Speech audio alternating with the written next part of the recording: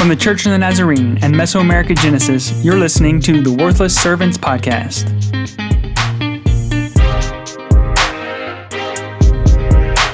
Hello and welcome back to the Worthless Servants Podcast. I am Scott Armstrong and it is good to be back with you. We are going to be dedicating the next 2 episodes to something that I think is extremely intriguing.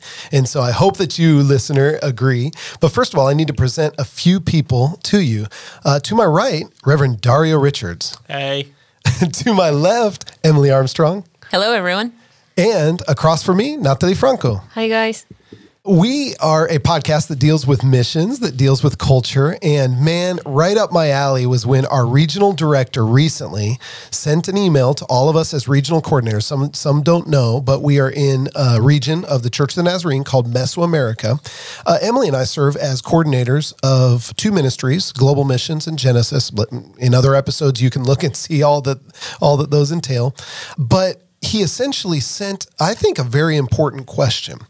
He asked all of us as regional coordinators, what challenges do we foresee the church facing after the pandemic? Okay, so essentially, what challenges do we see the church needing to address as we come out of this time of COVID and the pandemic? Now, I'm curious how you would all respond. Emily and I responded in different ways. We ended up writing articles because I was like, I think this is valuable to just share our thoughts, but certainly we couldn't cover everything. He needed a response pretty much that same day, and so we kind of reflected a little bit and then responded. But I'm going to kind of ask, maybe Dario, Natalie, especially since Emily and I have been the ones that even have written on this and already had a few moments to think about this, several weeks to think about this. What do you guys think? What if you had to answer that question, what challenges do you foresee the church facing after the pandemic? What would you say? And let's just couch it in this way. This episode, let's kind of really focus on the local church. And the next episode, let's focus on more like a global or strategic kind of regional global level. What do you think? What challenges does the local church face as we're now coming out of this pandemic time? Yeah, I think there are a number of challenges, and I could just speak just from, having pastored in a local church. One of the first challenges that I see emerging is a rethinking of membership. How we think about church membership, just given the reality of, hybrid circumstances, some meeting in physical buildings, some meeting online. I also know models emerging where there's a greater level of decentralization from the local church into communities and into homes, So how do we really now define a member of the Church of the Nazarene? What does that look like? How do we rethink that? I think that's one thing that would emerge, coupled with just how do we double down on our Christian maturity pathways. I think one of the things that COVID exposed, which we have mentioned before, is just, just how fragile some person's faith was. Like we have this conversation. I don't want to refer to it as a joke, of persons who were just waiting on an opportunity to leave the church. They were coming all their lives, or their parents were making them come. And they had gone, their minds had left long time. They were interested, but they, just the discomfort of actually walking away, they will still come and go through the motions. And just COVID presents this opportunity now where, they don't have to leave by choice. They're actually mandated by government not to go to church, and then when it opens again, they don't come back. And it really began to expose or begin to question if our efforts in building, strengthening, developing mature Christians need to be, we need to revise it to make sure that because the pandemic is not new. The church historically has faced multiple things that try to destabilize, that try to disrupt. And I perceive in the future there are going to be more pandemic-like things that will seek to destabilize, to disrupt. And the question, one of the questions that we have to be consistently asking ourselves is not just how do we go about trying to grow wide, but how do we grow deep? You know, not just how many numbers we could get back into the building or how many numbers we could have on platforms, but we can know that the members that we have are actually maturing in Christ. Their faith is becoming solid, that they're dealing with hardship and difficulty in a biblical manner, because hardship and difficulty is not something that's just going to disappear. You know, the pandemic is just one more thing. You know, things will continue to happen. So I think that's one major area, rethinking membership and Christian maturity. So would you say that you think the pandemic kind of shone a light on our deficit of deep discipleship in our local churches? Yeah, for sure. And I think the apart from persons leaving, you know, persons who you thought would be around forever, you know, wouldn't leave, I think it also became clear, especially initially, how we dealt with the pandemic. You began to hear or you began to see in so many ways for how people would speak, how people would engage, you know, just the perspective that they had on dealing and coping with hardship, dealing and coping with, you know, quote unquote opposition or even persecution. Because a lot of people thought, you know, the government closing churches is an act of persecution against the church. You began to realize how immature we are in some of our thinking and perspectives, and then also in our coping with the pandemic on the whole. So I think the pandemic really did shine a light on our immaturity and the need to refocus on our Christian maturity and development. Yeah, I completely agree. Another thing that I was just thinking that came up to my mind, it's talking about technology. I think as local churches, we need to update. And this is something I was thinking before reading Scott article, because he's thinking another way, and I think the same as well. But something I've seen, for example, I was able to go to another church, not my local church, and I remember they had an evaluation. It was just like a month ago, and they were pretty much asking to the members, like, what do you expect us to change or to do better? And most of the members, they were saying, we need you guys to transmit the service through Facebook or through internet, not because we don't want to come, because they're just doing it like before. Sure. Everything is just like before the pandemic. And they're like, everybody else is updated, talking about technology, and we are just like before. And I think this is another way to reach more people, not only in our community, but also in other communities, even in other countries. So I think this is something we can do. We have the resources to do that. I think we all should think this way to update. And I've seen a couple of churches in our region in Mexico, they have started YouTube channels, not maybe for the services, but also we want to teach about discipleship. We're going to start this channel. And it's something amazing that it's helping not only our congregation, but others that wants to get to know better about discipleship. And then I was reading what Scott was saying. I was like, yes, that's right too. He was saying also that we cannot assume that everyone has become a digital native or tech savvy. And it's right. We cannot just assume that everybody knows how to use technology. So we have to provide, we have to be like hybrid in those spaces. You know, I did write that, and that's interesting because I feel we started to offer a lot from the regional level, but also I think on district levels, we started to offer trainings and we started to offer things. And some people within a month really had made the transition. What's Zoom? Okay, now I know what Zoom is. I mean, obviously there was some hiccups, but you could start to see that the same people were at every training. Yeah. And as I started to actually say, like, you feel good as your ministry and you're like, man, oh yeah, like 80 people are here and they're receiving. And then you realize like a month later, it's the same 80 people, you know, and again, this isn't just a local church thing, but then you start to count how many members are we? How many members in our district? And we're offering this to everybody and 80 people have come, but there may be 4,000 Nazarenes in our district. We're clearly not reaching a huge swath, a huge group of people. And then I see the other side, which is some people have adapted, but some people still, they would never have even the money to use their smartphone to be on a Zoom, to stream a service. We streamed service from this very room where we are here in Dominican Republic. We streamed services, and there were times we had literally 2 people. You can see on Facebook Live how many people are with you, and it said 2, folks. I mean, it said 2. And, as a pastor, that's discouraging, right?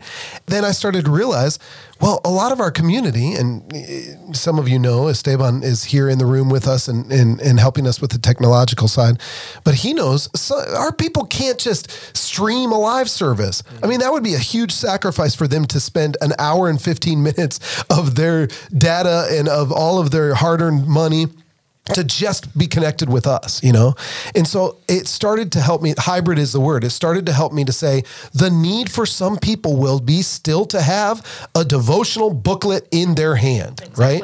And for other people, it'll be like, no, get stuff through WhatsApp or get stuff through a messaging service that's just going to every day encourage them. And some people will love the YouTube channel, a lot of people, I think, but others that just, it's not going to take place of let's meet as a group, as a team, So we need to do better having those conversations.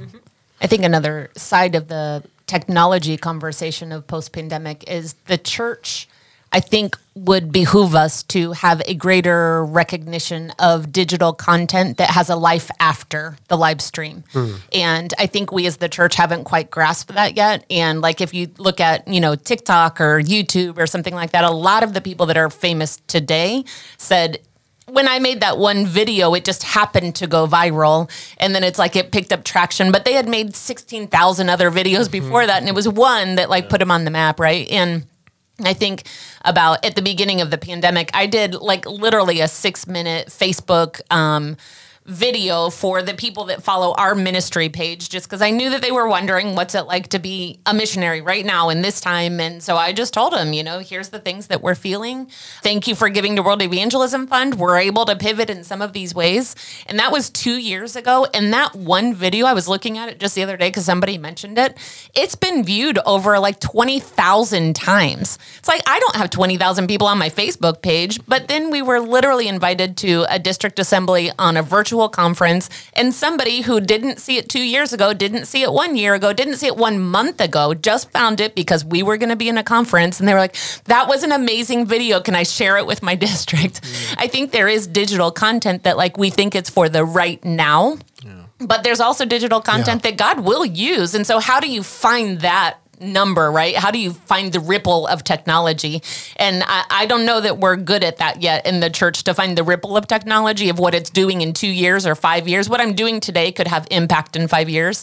I don't think we give it as much credit as it probably could have. Yeah, one of the unique, which is a different side of the coin, the unique challenges that I faced as a pastor. When the pandemic started, everybody knew it was critical to shift to technology because that's the only place you could actually meet. We were going consistent. The numbers on the Zoom were reflective to the numbers that would be inside the building. Then the building reopened and we were doing the hybrid model, in church and on Zoom. And then a few months passed and there were a core group of people that began suggesting we need to stop doing Zoom. So we need to stop doing Zoom. Why we need to stop doing Zoom? And their argument was that on a Sunday morning, the people who go on Zoom can come to the church. And if we keep Zoom, they will always have an excuse not to come back to the physical church. And then that creates a dynamic that some people argue from a biblical perspective and the importance of fellowship and being, if there's opportunity to gather together, you should gather together.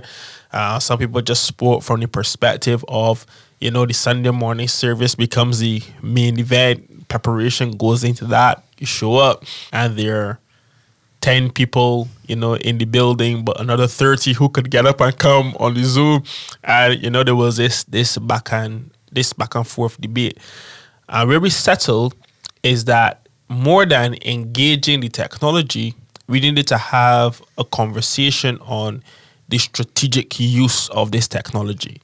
And this Yes. is where I think the conversation that you're having and what you're saying becomes so important, because for a huge part of the conversation was just, we need a way to keep connecting. All right, that has happened. Some shifts have been changing, but how can we become more strategic in the use of this technology? So we wrestle with things. Are we using the technology to serve our current members, or are we using it to reach, a wider audience? Are we using it just to stream services and hopefully people are impacted and attracted through the services, or do we want to use it for more like training and facilitating courses and doing Bible studies, etc.? And I think that's where part of the gap and the confusion becomes, because even though people know it is available, they don't often have a clear idea of the value that it can add to what they're doing, because there's no strategic purpose behind it anymore. It was just existing to help us remain connecting. So I think part of the conversation as we think about technology, even post-pandemic, is, all right, you served your purpose as keeping us connected. Now, how can we use you best as a part of our, our local strategy? What is the next frontier of using Zoom for us as a local church? Yeah. I think another challenge that I'd love to hear your thoughts on, because I've thought about it quite a bit and I don't quite know where I land on it, is I think a challenge of the church post-pandemic, and can we even say wherever post-pandemic, right? It's still here. It's still in the middle. We're just not at pandemic levels in some places, which is, praise the Lord, we're moving past that. But there is a very real reality of our youth struggling with mental health and the anxiety and the depression that has landed on the generation of youth. Like, I'm going to just make it a generational issue that have lived through this pandemic time. Like, I think about it in the church that the youth are the people that put typically the feet to the ground, and like, who has the energy, who has the desire to go out and win the world, who has the desire to let's do all the activities. And it's always been in the youth, right? And there is an entire generation that now is like, I'm so depressed, I can't even get out of my bed. Like, what do those types of mental health issues do to the local church? Not just because they're not meeting together as youth, but like, they don't even want to be active in the things that they, do, if they were singing before, or if they were riding horses before, or whatever it was, like, they don't even want to do that stuff. And so how does that affect the church and its mission when we have youth that are struggling with real depression and anxiety issues that aren't just like made up? Like, we can read statistics about the anxiety that they're feeling, and suicide levels have gone up and stuff like that. Like, I think that's going to be something the church has to continue to look through and struggle through in these days. Yeah, and what I think is, because I've been thinking the same, now the challenge of the church, thinking about that, is to remain united, because as the devil couldn't stop the church, he is trying to divide, he's trying to affect the families. As you were saying, I've seen that, lots of youth people with anxiety, with depression, sons telling to their fathers, I don't know why I'm living right now. Like, it's a really deep problem. And even in the church, the devil is trying to divide it with discussions with the vaccines, for example. Like, we've seen like the devil trying to divide the church, divide the family, divide the groups, the small groups. So I think that the church needs to remain united and move forward united. All the missionaries, all the pastors, all the small groups, to preach together about that the Son of God is coming soon. Like, we need to stay and remain together and united. Yeah, I think sharing what Emily, pulls with the mental health issues, I think one of the things that, again, the pandemic exposed is, years ago, the church should have started to put greater emphasis on other ministries, passions, and callings that were not necessarily pastoral. We have highlighted, and with good, within good reason, the preacher, the pastor, the teacher, when there were people around for many years who expressed feeling called to be counselors and called to be psychologists, called to be involved in different areas of service that weren't necessarily traditional ministries. And I can give you a clear example. Almost every graduate from CNC, Caribbean Nazarene College, the Nazarene College in Trinidad, within a particular time frame, they graduated from college doing some level or some form of psychology and counseling. Yeah. And then there are a number of persons who, after graduating from theological school, they went on to actually do masters in psychology and in counseling.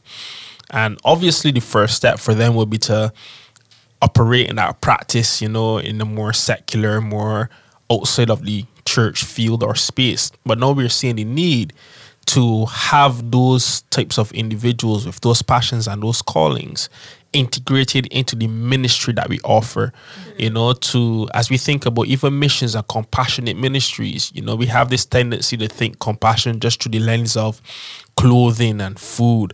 But compassion is also meeting the psychological needs. How do we open or start a counseling center as a church to provide mental health services from a Christian bias, a Christian influence, and offer this as a service to our society, because there's a real need. Not just psychologists, but also sociologists as well.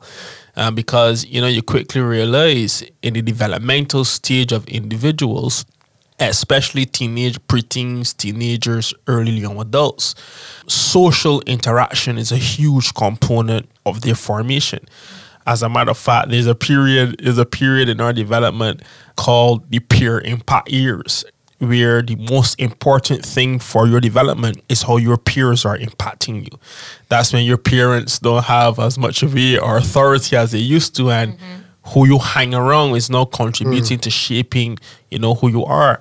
And then a pandemic happens when teens are in the midst of that. And, what is critical or something that was critical for their formation, for their development is now gone. You can see where they were falling to, depression. They were falling to self-doubt. They develop a lot of identity issues.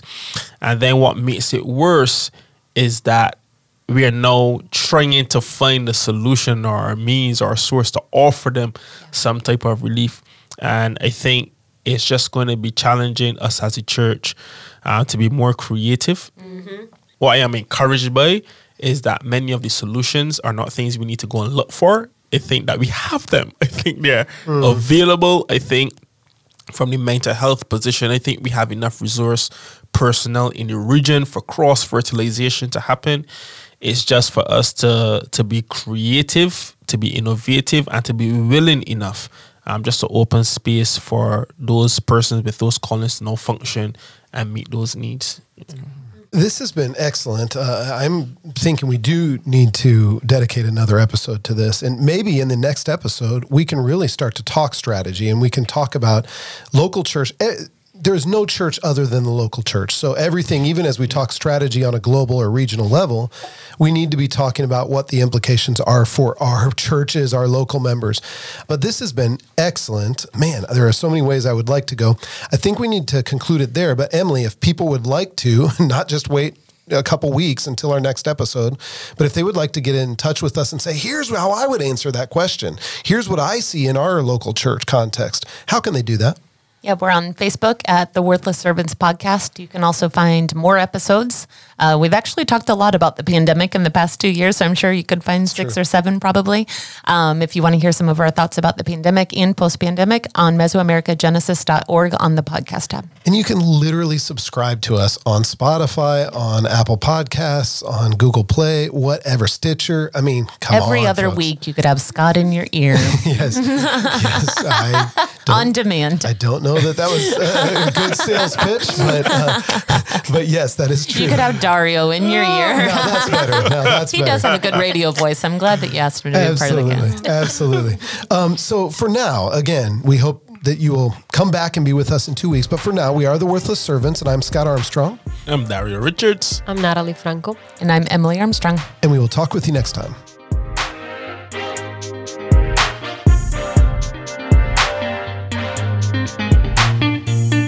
For more information, visit us on Facebook or at mesoamericagenesis.org.